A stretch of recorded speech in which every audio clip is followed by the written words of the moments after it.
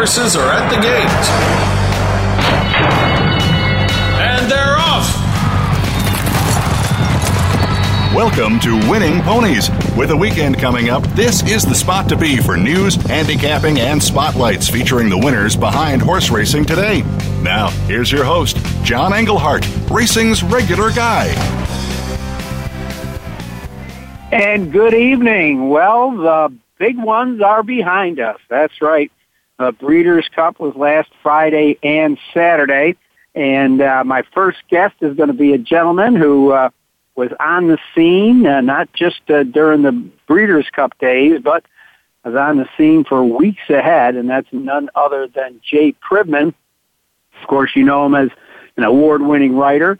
And Jay, he lives out on the West Coast. That is his beat for the most part, though he covers, the Derby and the Breeders' Cup, wherever it is. But this year he was lucky because it was right there in his backyard. Now, in addition to talking to Jay, and I'm really looking forward to it, we're just going to kind of look at the impact that it may have, different things. As you know, we did have one setback. We were, about a furlong away from a tragedy-free Breeders' Cup, but instead, racing's getting kicked around again. And what can I say? It's a tragedy. Some people are trying to use it to bash the sport even more. And for that reason, we're bringing in Dr. Nicholas Martinez. We just had some late-breaking information that came out today from the North American Association of Racetrack Veterinarians. I believe that they were out at the meetings in Arizona, and the good doctor is kind enough to step away from a private party and talk to us about the different implementations that are trying to take place. They're trying to boost the sport up, but what they're saying is that a lot of that's going to rely on the trainer, and the trainer updating his skills and updating the things that are available to him to use in the evaluation of his horses. So it'll be interesting. There was a lot that was put out there in the release, and it'll be very interesting to hear what he has to say. Of course, that's a wrap up on our guest. Now, I am happy to tell you that Winning Ponies, through our analytics and our system and our easy win forms, came up with a $55,668 pick six on Breeders' Cup Day. I told you that's when the money gets lost, and even though some favorites nailed them down, still $55,668. And some other winners. We have them everywhere. Just yesterday at Parks, we had a $1 pick three that paid $1,960, and down in the warm weather, a $1 Super 5 key paid $2,032. And right down the road here yesterday at Churchill Downs, a 50-cent Super 5 paid $2,074.45. Excuse me if my voice is a little raspy. The only living things I've had to talk to in the last 6 days or so are animals here on the farm that I'm taking care of.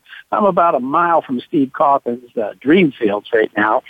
And other than that, good to talk to you because I haven't talked to a human being in quite a while. But anyhow, we will be talking to Dr. Nicholas Martinez and Jay Privman when that comes on. And again, congratulations to whatever Winning Ponies fan hit the pick six for $55,000. All right, some interesting shakeouts to look at. Curlin now is the second Classic winner to sire a Classic winner. Who was the other one? Drum roll, please. Awesome again, who sired Ghost Zapper. But prominent Curlin, who's really making his mark on the breed, and certainly made it last Saturday with Vino Rosso, $410 yearling, trained by Todd Plusher, owned by Rapoli and St. Eliza's Stable. You'll remember them from the big races they've won over the years, including the Kentucky Derby. So Vino Rosso, end of his career, but what a way to end it with $6 million race. And it really was a great race and a great couple of days for Irad Ortiz. We'll get into the deal, the specifics of that here in a minute. But nonetheless, congratulations to Curlin and congratulations to Vino Rosso. Again, we'll be talking more of that to Jay Privman. And of course, though I was praying this would never be a part of the conversation, we've got to talk about Mongolian Groom. He was euthanized after the Breeders' Cup Classic breakdown, and they saw rather quickly after breaking down in the stretch that he wasn't going to be able to make it, and he was euthanized right there at the Equine Hospital at Santa Anita. So again, has been raising a lot of eyebrows. We'll discuss that with both of our guests. Now, I alluded to Irad Ortiz. This was a slam dunk. He got Jockey of the Week honors after 4 Breeders' Cup victories. What a year. This kid is amazing. What can I say? Of course, he was aboard Vino Rosso for the Breeders' Cup Classic. And, it started early. He had wins on Friday. The big one, horse that we loved, was the Breeders' Cup Juvenile Turf, and wasn't it great? 4-wheel drive, got the win, but he is a son of American Pharaoh. And it's so great to see American Pharaoh taking off in the ranks of stallions. And this is his first crop. These are 2-year-olds. Who knows what American Pharaoh has coming down the road? So 4-wheel drive, trained by Wes Ward. American Pharaoh had no problem stretching out. We'll see if Wes Ward can stretch this horse out.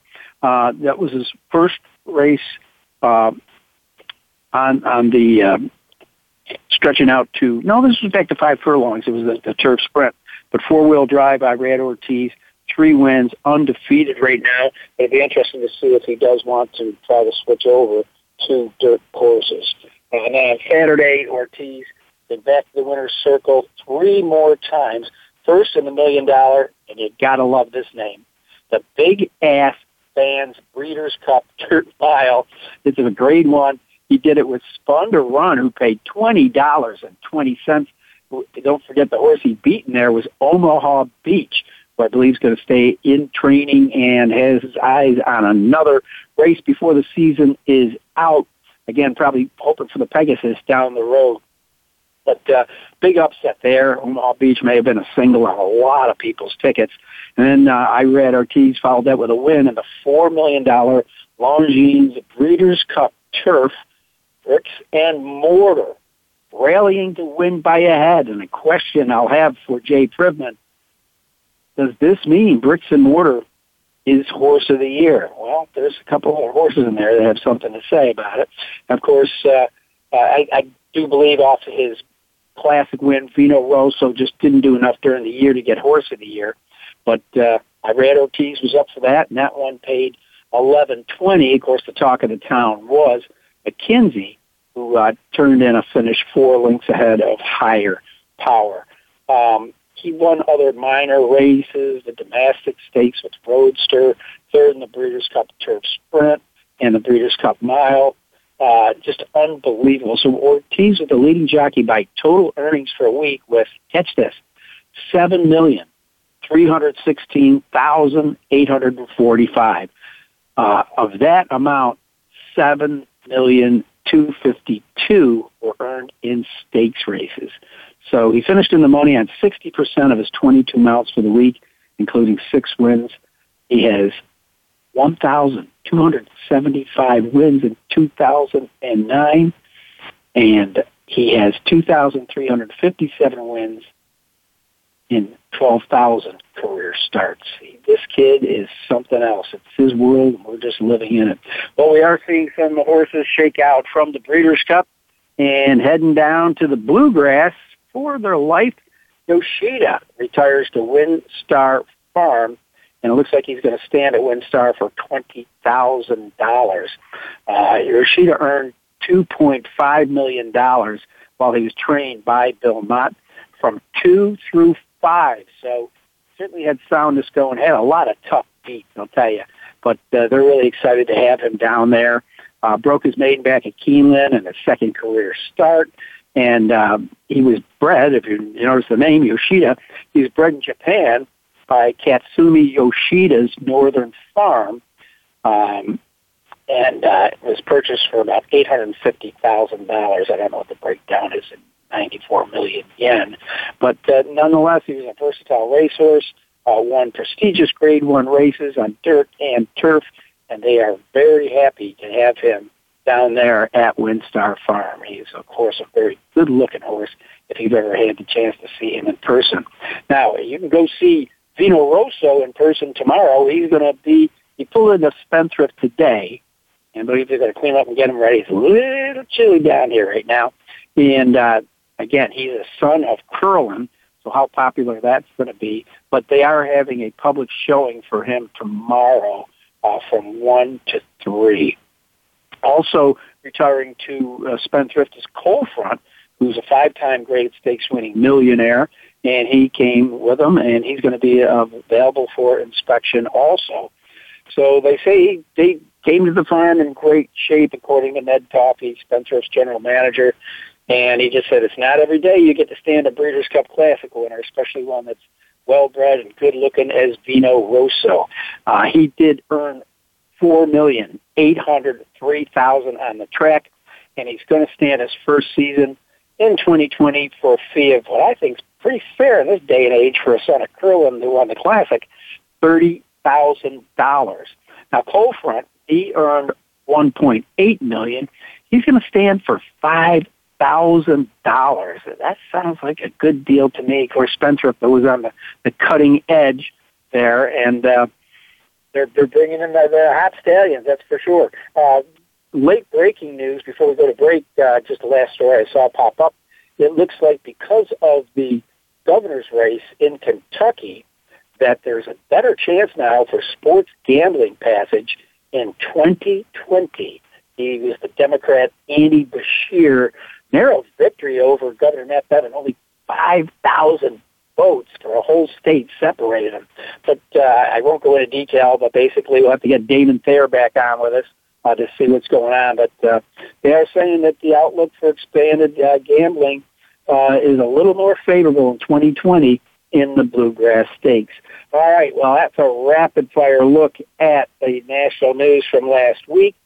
When we come back, we're going to talk to one of the smoothest guys in the business, a talented writer, and he has great insights, the one, the only, Jay Privman with the Daily Racing Forum. We'll be right back.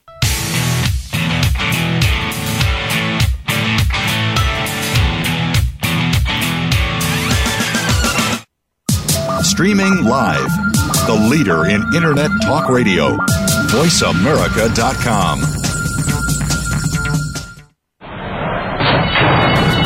And they're off! What? Can't make it to the track? You can still get all the action with winningponies.com, the home of the easy win form, the most accurate predictions on thoroughbreds, quarters, and Arabian horses at most American and Canadian tracks. Whether it be the Triple Crown, Breeders' Cup, Travers, Haskell, or your daily races, don't worry, let winningponies.com make some money for you. Pick, bet, and cheer on live racing from Woodbine and Mohawk Park. Thoroughbred and harness action. The wagers are just the beginning. Watch award-winning broadcasts covering both breeds, incredible battles contested over the most unique grass course in North America. Experience the full fields with over 130 thoroughbred and 160 live harness days. Get access to free handicapping material and join the ranks of Woodbine and Mohawk Park players from all over the globe. For more information, visit woodbine.com. Stimulating talk. It gets those synapses in the brain firing really fast. All the time. The #1 internet talk station where your opinion counts. VoiceAmerica.com. And they're off. What? Can't make it to the track? You can still get all the action with winningponies.com, the home of the easy win form, the most accurate predictions on thoroughbreds, quarters, and Arabian horses at most American and Canadian tracks. Whether it be the Triple Crown, Breeders' Cup, Travers, Haskell, or your daily races, don't worry, let winningponies.com make some money for you. Pick, bet, and cheer on live racing from Woodbine and Mohawk Park. Thoroughbred and harness action. The wagers are just the beginning. Watch award-winning broadcasts covering both breeds. Incredible battles contested over the most unique grass course in North America. Experience the full fields with over 130 thoroughbred and 160 live harness days. Get access to free handicapping material and join the ranks of Woodbine and Mohawk Park players from all over the globe. For more information, visit woodbine.com. Are you or someone you know interested in attending college? With both college tuition and college enrollment up 60% since 2002, there is a lot of competition, and careful planning needs to be a part of the process. Tune in to Getting In, a college coach conversation, hosted by Elizabeth Heaton and featuring a team of college coach experts. We'll bring you the tips, techniques, and know-how to navigate the road to college and do so the smart way. Listen live every Thursday at 4 p.m. Eastern Time, 1 p.m. Pacific Time on the Voice America Variety Channel.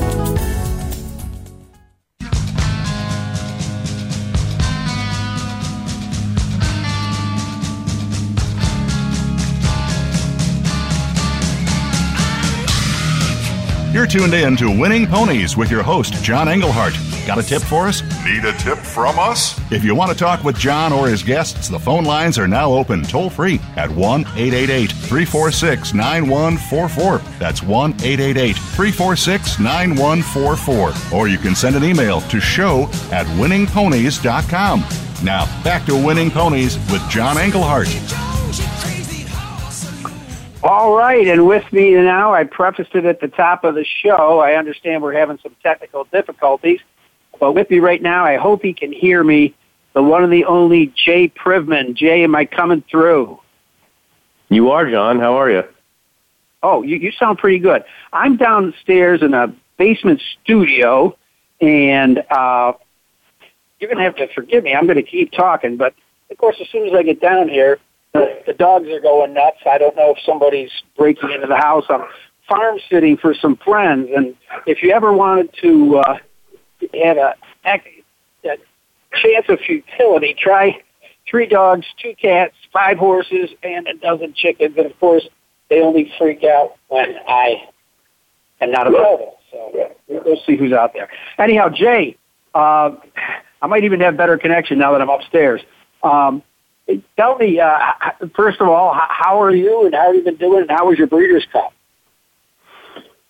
Good, John. It's good to be with you. The Breeders' Cup was largely a terrific event. We saw a lot of outstanding performances, over the 2 days.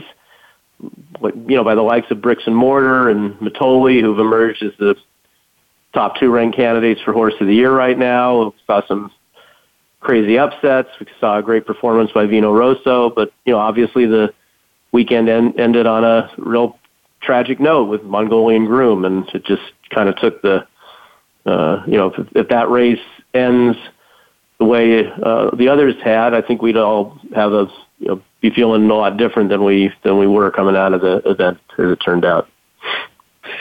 Absolutely. I watched every race with my fingers crossed, and finally was ready to take that deep breath, thinking we're only a furlong away from a perfect card, and all of a sudden that happened. I mean, it was just so bad. Now we're sitting here taking more black eyes, but maybe we can move forward and show more. Having a doctor come on after you, a veterinarian, where they're reaching for positive things we can do to try to stop this. But come on, the horse was trained by Todd Pletcher. I mean, do you think it wasn't getting the best of care? Well, Vino Rosso's trained by Todd Pletcher. The horse that went wrong is not trained by Todd Pletcher. Oh, no, so, I'm sorry. I'm confused. Well, somebody breaking into the house kind of got me, took me off my game a little bit there. But no, I believe it was a Mongolian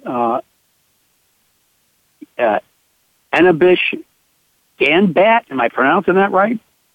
Yeah, he won and he trained a Breeders' Cup winner before. He won the Turf Sprint with Mongolian Saturday at Keeneland 4 years ago.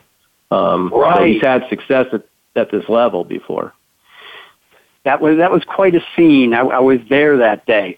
Well, what were some of your favorite takeaways from the Breeders' Cup, either Friday or Saturday? Well, on Friday, the biggest takeaway was just the condition of the track. I think really the main track really impacted the way a lot of horses performed. You saw a lot of horses stumble at the start of their races, most notably Dennis's Moment.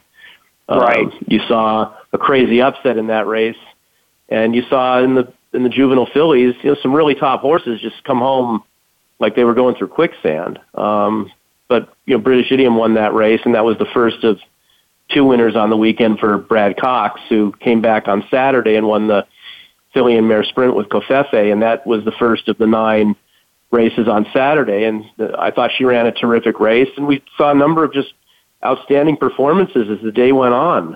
It'd be hard to pick one out over another because Uni in the mile was fantastic. Like we mentioned earlier, I thought the win by Vino Rosso was one of the best performances I'd seen all year. He had Bricks and Mortar completing an undefeated season with his win in the Turf, and the sprint for me was on paper the best, most interesting race going in because you had the likes of Matoli and Chancelot and Whitmore and Catalina Cruiser, and Chancelot got clear and Matoli ran him down, and that was, to me, that was as good a race as we've seen. So I really enjoyed pretty much the whole weekend until the last 15 seconds, basically.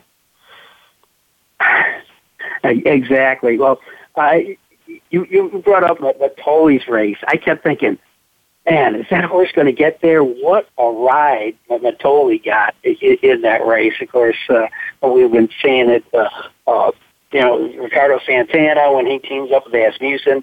I'm trying to look at my racing form here. 21% jockey-trainer combination.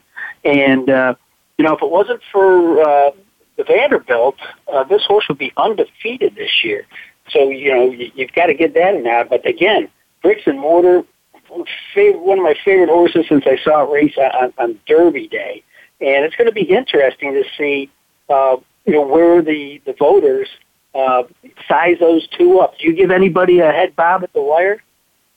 Well, the NTRA poll that came out the other day had a pretty lopsided, they were 1-2, but there were 44 people who voted, and 42 first place votes were for Bricks and Mortar and just 2 for Matoli. And I was shocked that the margin was that wide. I certainly understand why there'd be support for both horses, but I think it's a lot closer of an argument in terms of their performances during the year. And I was shocked that it was that lopsided, and I'd have to say that just based on that, you'd have to obviously make Bricks and Mortar the favorite to be horse of the year. Well, talk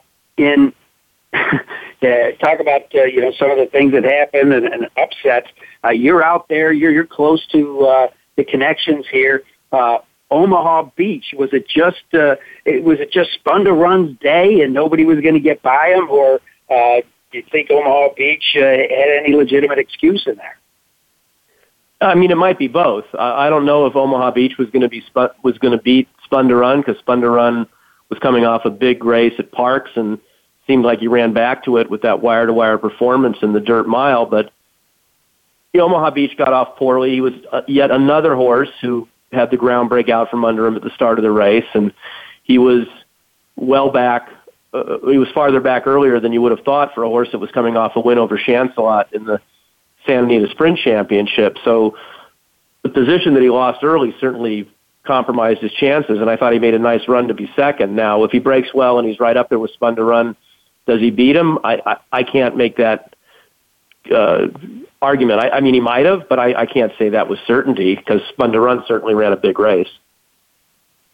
Well, I guess, Omaha Beach and his connections still have something to prove. I mean, remember coming into the Derby, all the excitement about it, and then it just seemed like it was one thing after another after another. I do believe I read where he's going to come back out west before Christmas. Is that correct? Yeah, he's going to run in the Malibu. The plan right now, Mandela told me on Sunday morning, is to run in the Malibu, which is a Grade 1 7-furlong race at Santa Anita on opening day of their main winter meeting on December 26th. And then, assuming he runs well in that race, they'd have time for one more start in the Pegasus at Gulfstream at the end of January before he goes off to stud. I was hoping he would stick around as a 4-year-old because he did stub his toe so many times as a 3-year-old, but money talks, and we see a lot of good horse walk. It just stated earlier that about an hour from here that Vino Rosso and Coal Front will be heading away, but of course Vino Rosso wasn't a 3-year-old; he was 4, and with being the son of Curlin, who now is one of the few horses alongside Awesome Again, that's a classic winner, that's sired a classic winner. I think at $30,000, Vino Rosso is going to be very popular. Yeah, I mean, Curlin's certainly been a terrific stallion, and this is one of the best sons he's had. He was a good-looking horse and cost a lot of money as a yearling, and went on to prove himself and got better as he was a good 3-year-old. He won the Wood Memorial, but he was obviously a better horse at 4. And it's nice to see horses like that get a good chance at stud because we need more of those stout kind of horses. Well, Jay, I keep telling you I'm going to get you to autograph my Breeders' Cup book, but the thing is such a big coffee table book. I'm not sure I'd make it to the backstretch to get you to sign it. You've covered so many Breeders' Cups. And I know this is going to be a real tough question to answer, but was there a year, a race, or a horse that kind of grabbed your heart the most? I mean, there have been so many. I mean, I've been to every Breeders' Cup, so there have been just great memories over the years, John. But I mean, the one moment that probably stands out most to me, if I had to pick one, was when Zenyatta won the Classic at Santa Anita because of the scene there that day. It was in front of her home crowd, and she came from well back and beat the boys, and the big call from Trevor Denman. And I actually was watching that race about, 30 yards from John Sheriff's, if that, because I was tasked to be the person to interview him for TV if he won the race, and he liked to watch the race about 70 yards up the stretch from the finish line near the outside rail. So that's probably if somebody said, "Oh, you got to pick one memory and one memory only," that would be the one that stands out. But there's been so many other great things I've seen over the years, like the Sunday Silence Easy Goer finale in the Classic at Gulfstream Park, or American Pharoah sailing off into the sunset with his big win in the Classic at Keeneland just 4 years ago, and on and on and on. Going back to the first one, just the great Wild Again, Slew of Gold Gate Dancer stretch run. So and many more in between.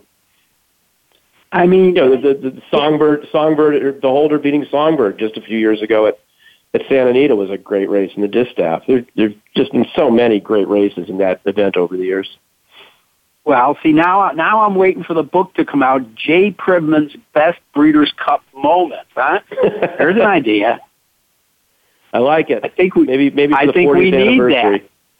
That. Absolutely. Let's get the form behind this, and let's get a hardcover out there because it's long overdue. It's been a while since my coffee table book has been put out. So I think we need to start talking to some publishers. Yeah, no, it's been like 19 years now. That thing came out in 2001. So you didn't know you were going to be asked that question. And right off the top of your head, you were able to reel off, it's like, okay, it would be Zenyatta, but then it's got to be, or perhaps, and then again. I mean, really, this series has created some amazing memories. It's just been a great event. It's a championship event, and just this last weekend, you talk about the performances of Matoli and Bricks and Mortar and Uni and Kofefi. It's just Vino Rosso. There's just so many great performances every year, and it's just a great event. I really love it. Well, I have to ask you on a personal note. I know that it's a job, but do you feel kind of blessed that you've been able to do this for every Breeders' Cup?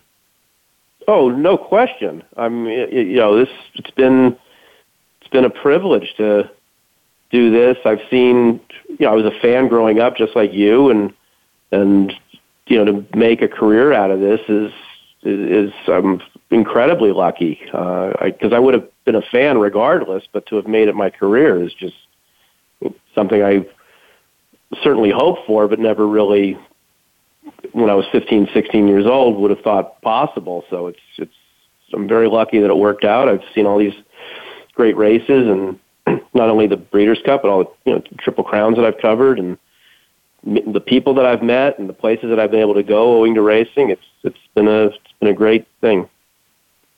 Well, you mentioned some of the great races and the great horses, and this is going to be another tough question to answer. Don't mean to put you on the spot, but I want to know the answer. Is who are some of your favorite people that you've been able to cover over the years? Well, in terms of trainers, I mean, there's just so many. It's almost unfair to, pick out some because I still deal with a lot of them. But going back, two of my favorite people early on were John Gosden, who was still based in California when I started out before he returned to his native England, and Eddie Gregson, who won the first Kentucky Derby I ever covered with Gato del Sol back in 1982. Both of them were two of the smartest people I've ever met, two of the best interviews I've ever had, and certainly, Eddie passed away almost 20 years ago now, but just certainly always enjoyed dealing with him, and I'm still grateful to see John when he comes over for the Breeders' Cup each year. And jockeys, I've always had a great relationship with the riders, but in particular Lafitte Pinkai and Jerry Bailey, who I had great respect for when he rode and have worked with over the years, and in media responsibilities as well. So I'm not going to mention current guys because there's still a lot of guys out there that I love dealing with, and I don't want to pick favorites, because there's a lot of them, and I don't want to name one guy and then I've not named somebody else. It's just I'm going to stick with guys that are retired or aren't in this country anymore. So. But those are some of the trainers and jocks that I've really enjoyed dealing with over the years. Well, again, you're blessed to be out there with the riders that you do have. And again, I'm not asking for any names, but, when I go back and, I talk to some of these guys, Eddie D and Chris McCarron and, people that maybe went out on the West Coast for the first time and they sat in that jock's room, they looked around and saw Pinkai and Shoemaker. It was like, holy cow, I'm in some deep water. I mean, the jockey colonies out there have always been stupendous. Yeah, no, and I mean, another guy that I've always got on really well with and is now retired, so I feel safe mentioning him as well, is Gary Stevens.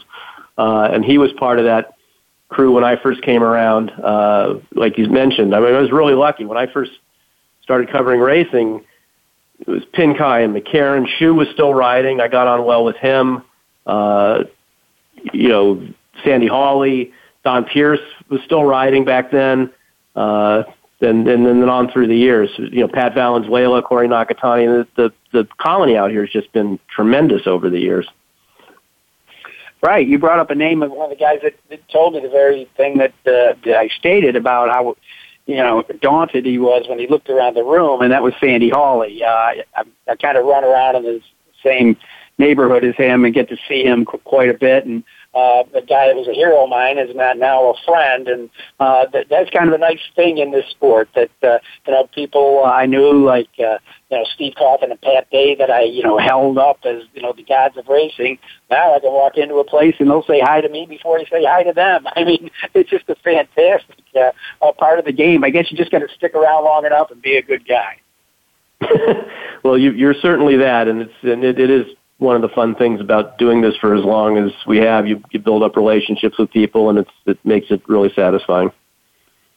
All right. Well, Jay, I've kept you longer than I told you I would, but I always love having you on the show. Thanks for your great coverage of the Breeders' Cup, and good luck in the weeks, months, and years ahead, my friend. All right, John. Thanks for having me on. I always enjoyed being with you. All right. We've been talking to award-winning writer Jay Privman from the Daily Racing Forum. And when we come back, we're going to talk to Dr. Nicholas Martinez. Very interesting proposal that came out of the meetings in Arizona this week. So we're going to take a little bit of a break, and I know the doc's got to get out from a party he's at, and when he does, we'll be talking to him. I'm John Englehart. You're listening to Winning Ponies.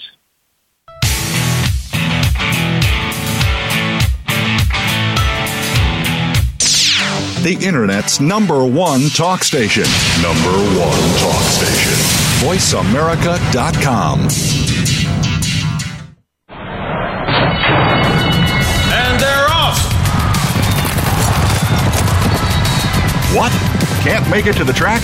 You can still get all the action with winningponies.com, the home of the easy win form, the most accurate predictions on thoroughbreds, quarters, and Arabian horses at most American and Canadian tracks. Whether it be the Triple Crown, Breeders' Cup, Travers, Haskell, or your daily races, don't worry, let winningponies.com make some money for you. Pick, bet, and cheer on live racing from Woodbine and Mohawk Park. Thoroughbred and harness action. The wagers are just the beginning. Watch award-winning broadcasts covering both breeds, incredible battles contested over the most unique grass course in North America. Experience the full fields with over 130 thoroughbred and 160 live harness days. Get access to free handicapping material and join the ranks of Woodbine and Mohawk Park players from all over the globe. For more information, visit woodbine.com.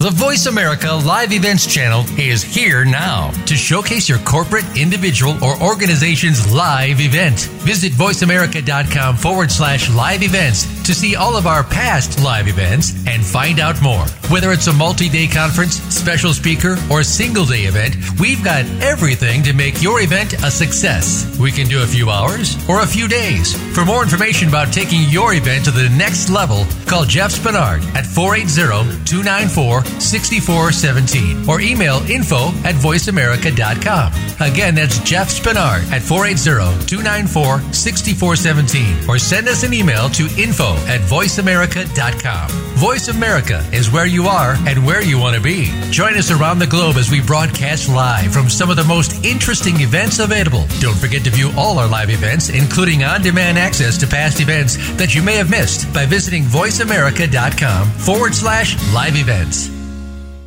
Follow the Voice America Variety channel on Twitter. Our hosts always have something to say, and we know that you do too. We tweet on today's hot topics, and you're welcome to follow us. Speak up and join in at Voice AM Variety. That's at Voice AM Variety. Streaming live, the leader in Internet talk radio, VoiceAmerica.com.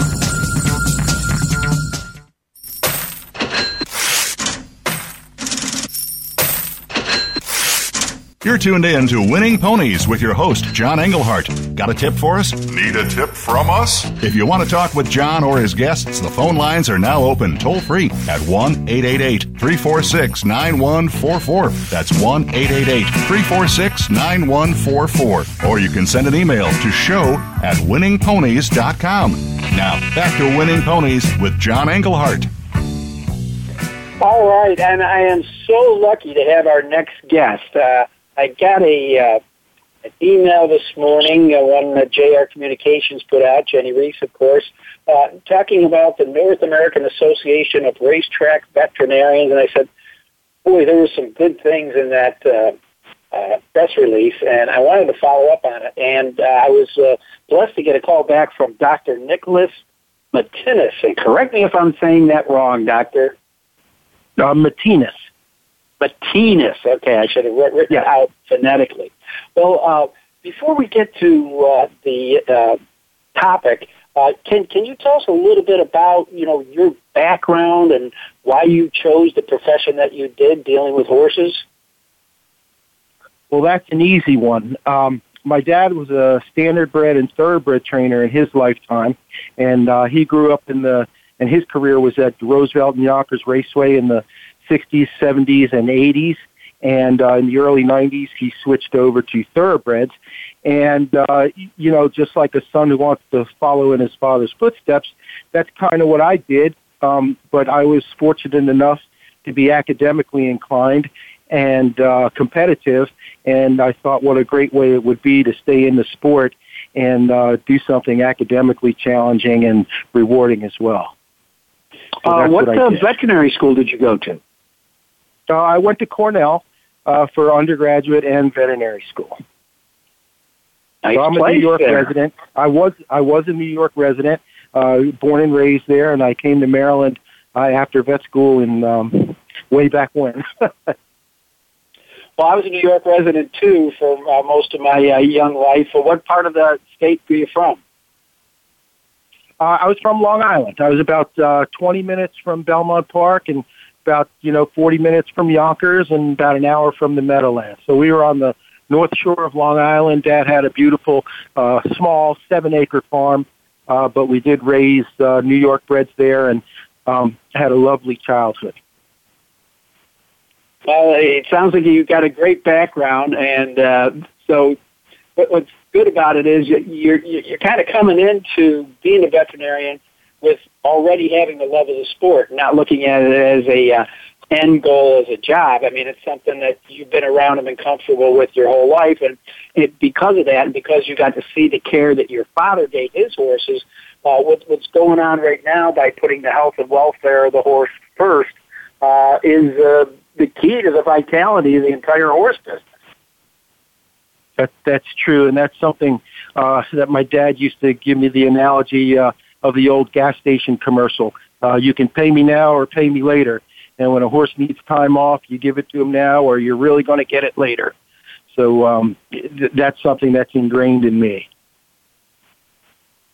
Well, correct me if I'm wrong, but there was the racing symposium, I believe, was this week, and did the NAARV have a session out there, and is that what generated the press release that came out today? That's correct. We're in our 6th year.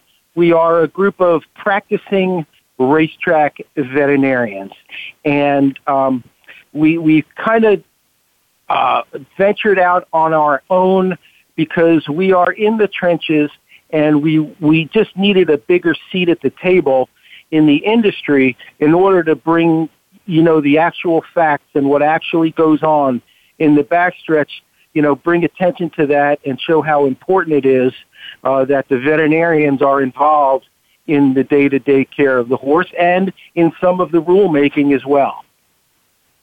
That's fantastic. Well, we spoke a little bit earlier today about, shall I call it, continuing education with trainers, and I think because your organization is so hands-on, that it seems like that was kind of a hot topic button that your organization is looking at. Well, it was lower on the list of ideas that we had, and trainer continuing education doesn't have to be anything crazy, but just, to educate them as to how to talk to the media, for example, how to, have some biosecurity measures around the barn, like just cleaning your bridles between horses, that kind of thing. And it's not just in the face of an outbreak or anything like that, but just general safety tips to keep horses healthy. And trainers need to be kept abreast of all the new medication rules that are coming out. And so we thought that trainer continuing education would be as important as veterinarians and stewards and their continuing education that they get year to year to maintain their licensures. So that was lower on our list, but it's something that should be out there. You kind of touched on it, and I wanted to get your feel for medication, and let's start with Lasix. That's the biggest. Seems like that's one of the biggest debate points right now. I'm looking at it as a layman as saying, well, my son's an athlete, and if when he was playing his nose kept bleeding and I had something I could give him before the game to stop his nose from bleeding, I'd do it. So maybe I'm comparing apples to oranges, but they say it is performance enhancing. I've always heard it isn't performance enhancing.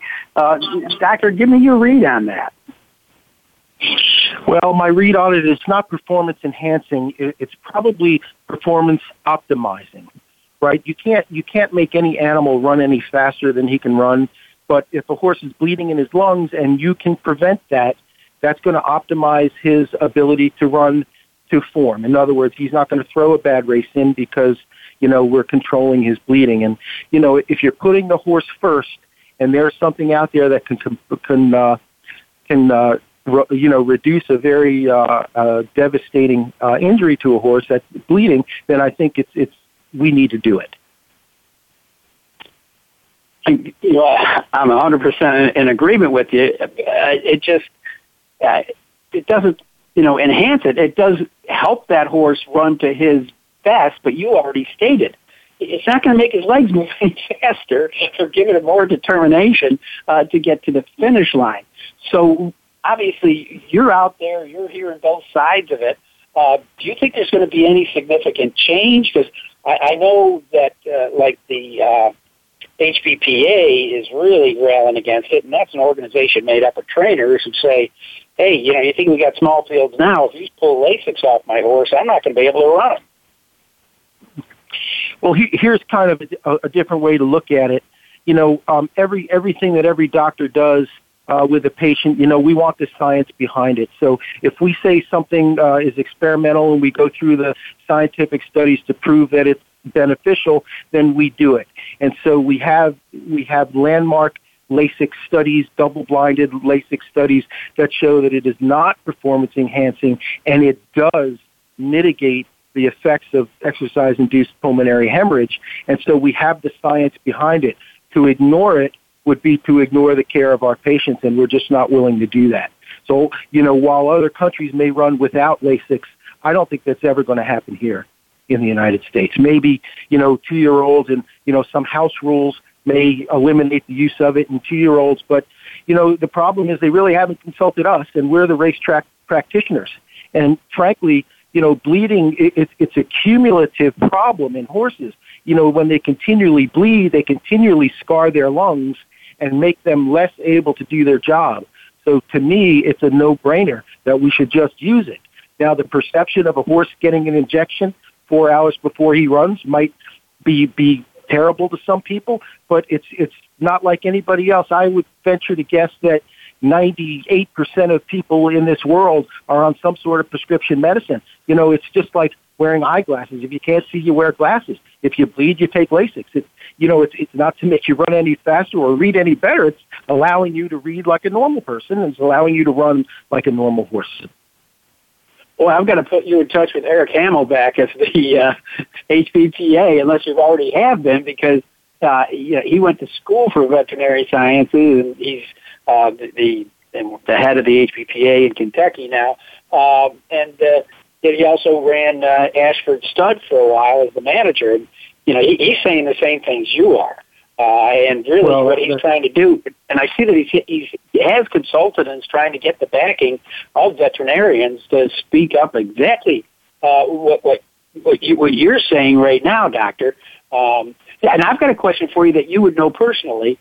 I've always wondered this, because they race more often than thoroughbreds.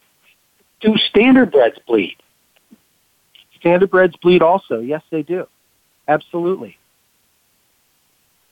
I think they may bleed to a lesser extent, because I think part of the pathogenesis of bleeding is the fact that a thoroughbred horse runs at the gallop, and every stride he's putting all his weight down on one limb, and you can see where he has the momentum of his body weight going up and down, whereas a standardbred kind of is at a trot or a pace, which is a very symmetrical gait, and they do more, vertical movement than a thoroughbred does.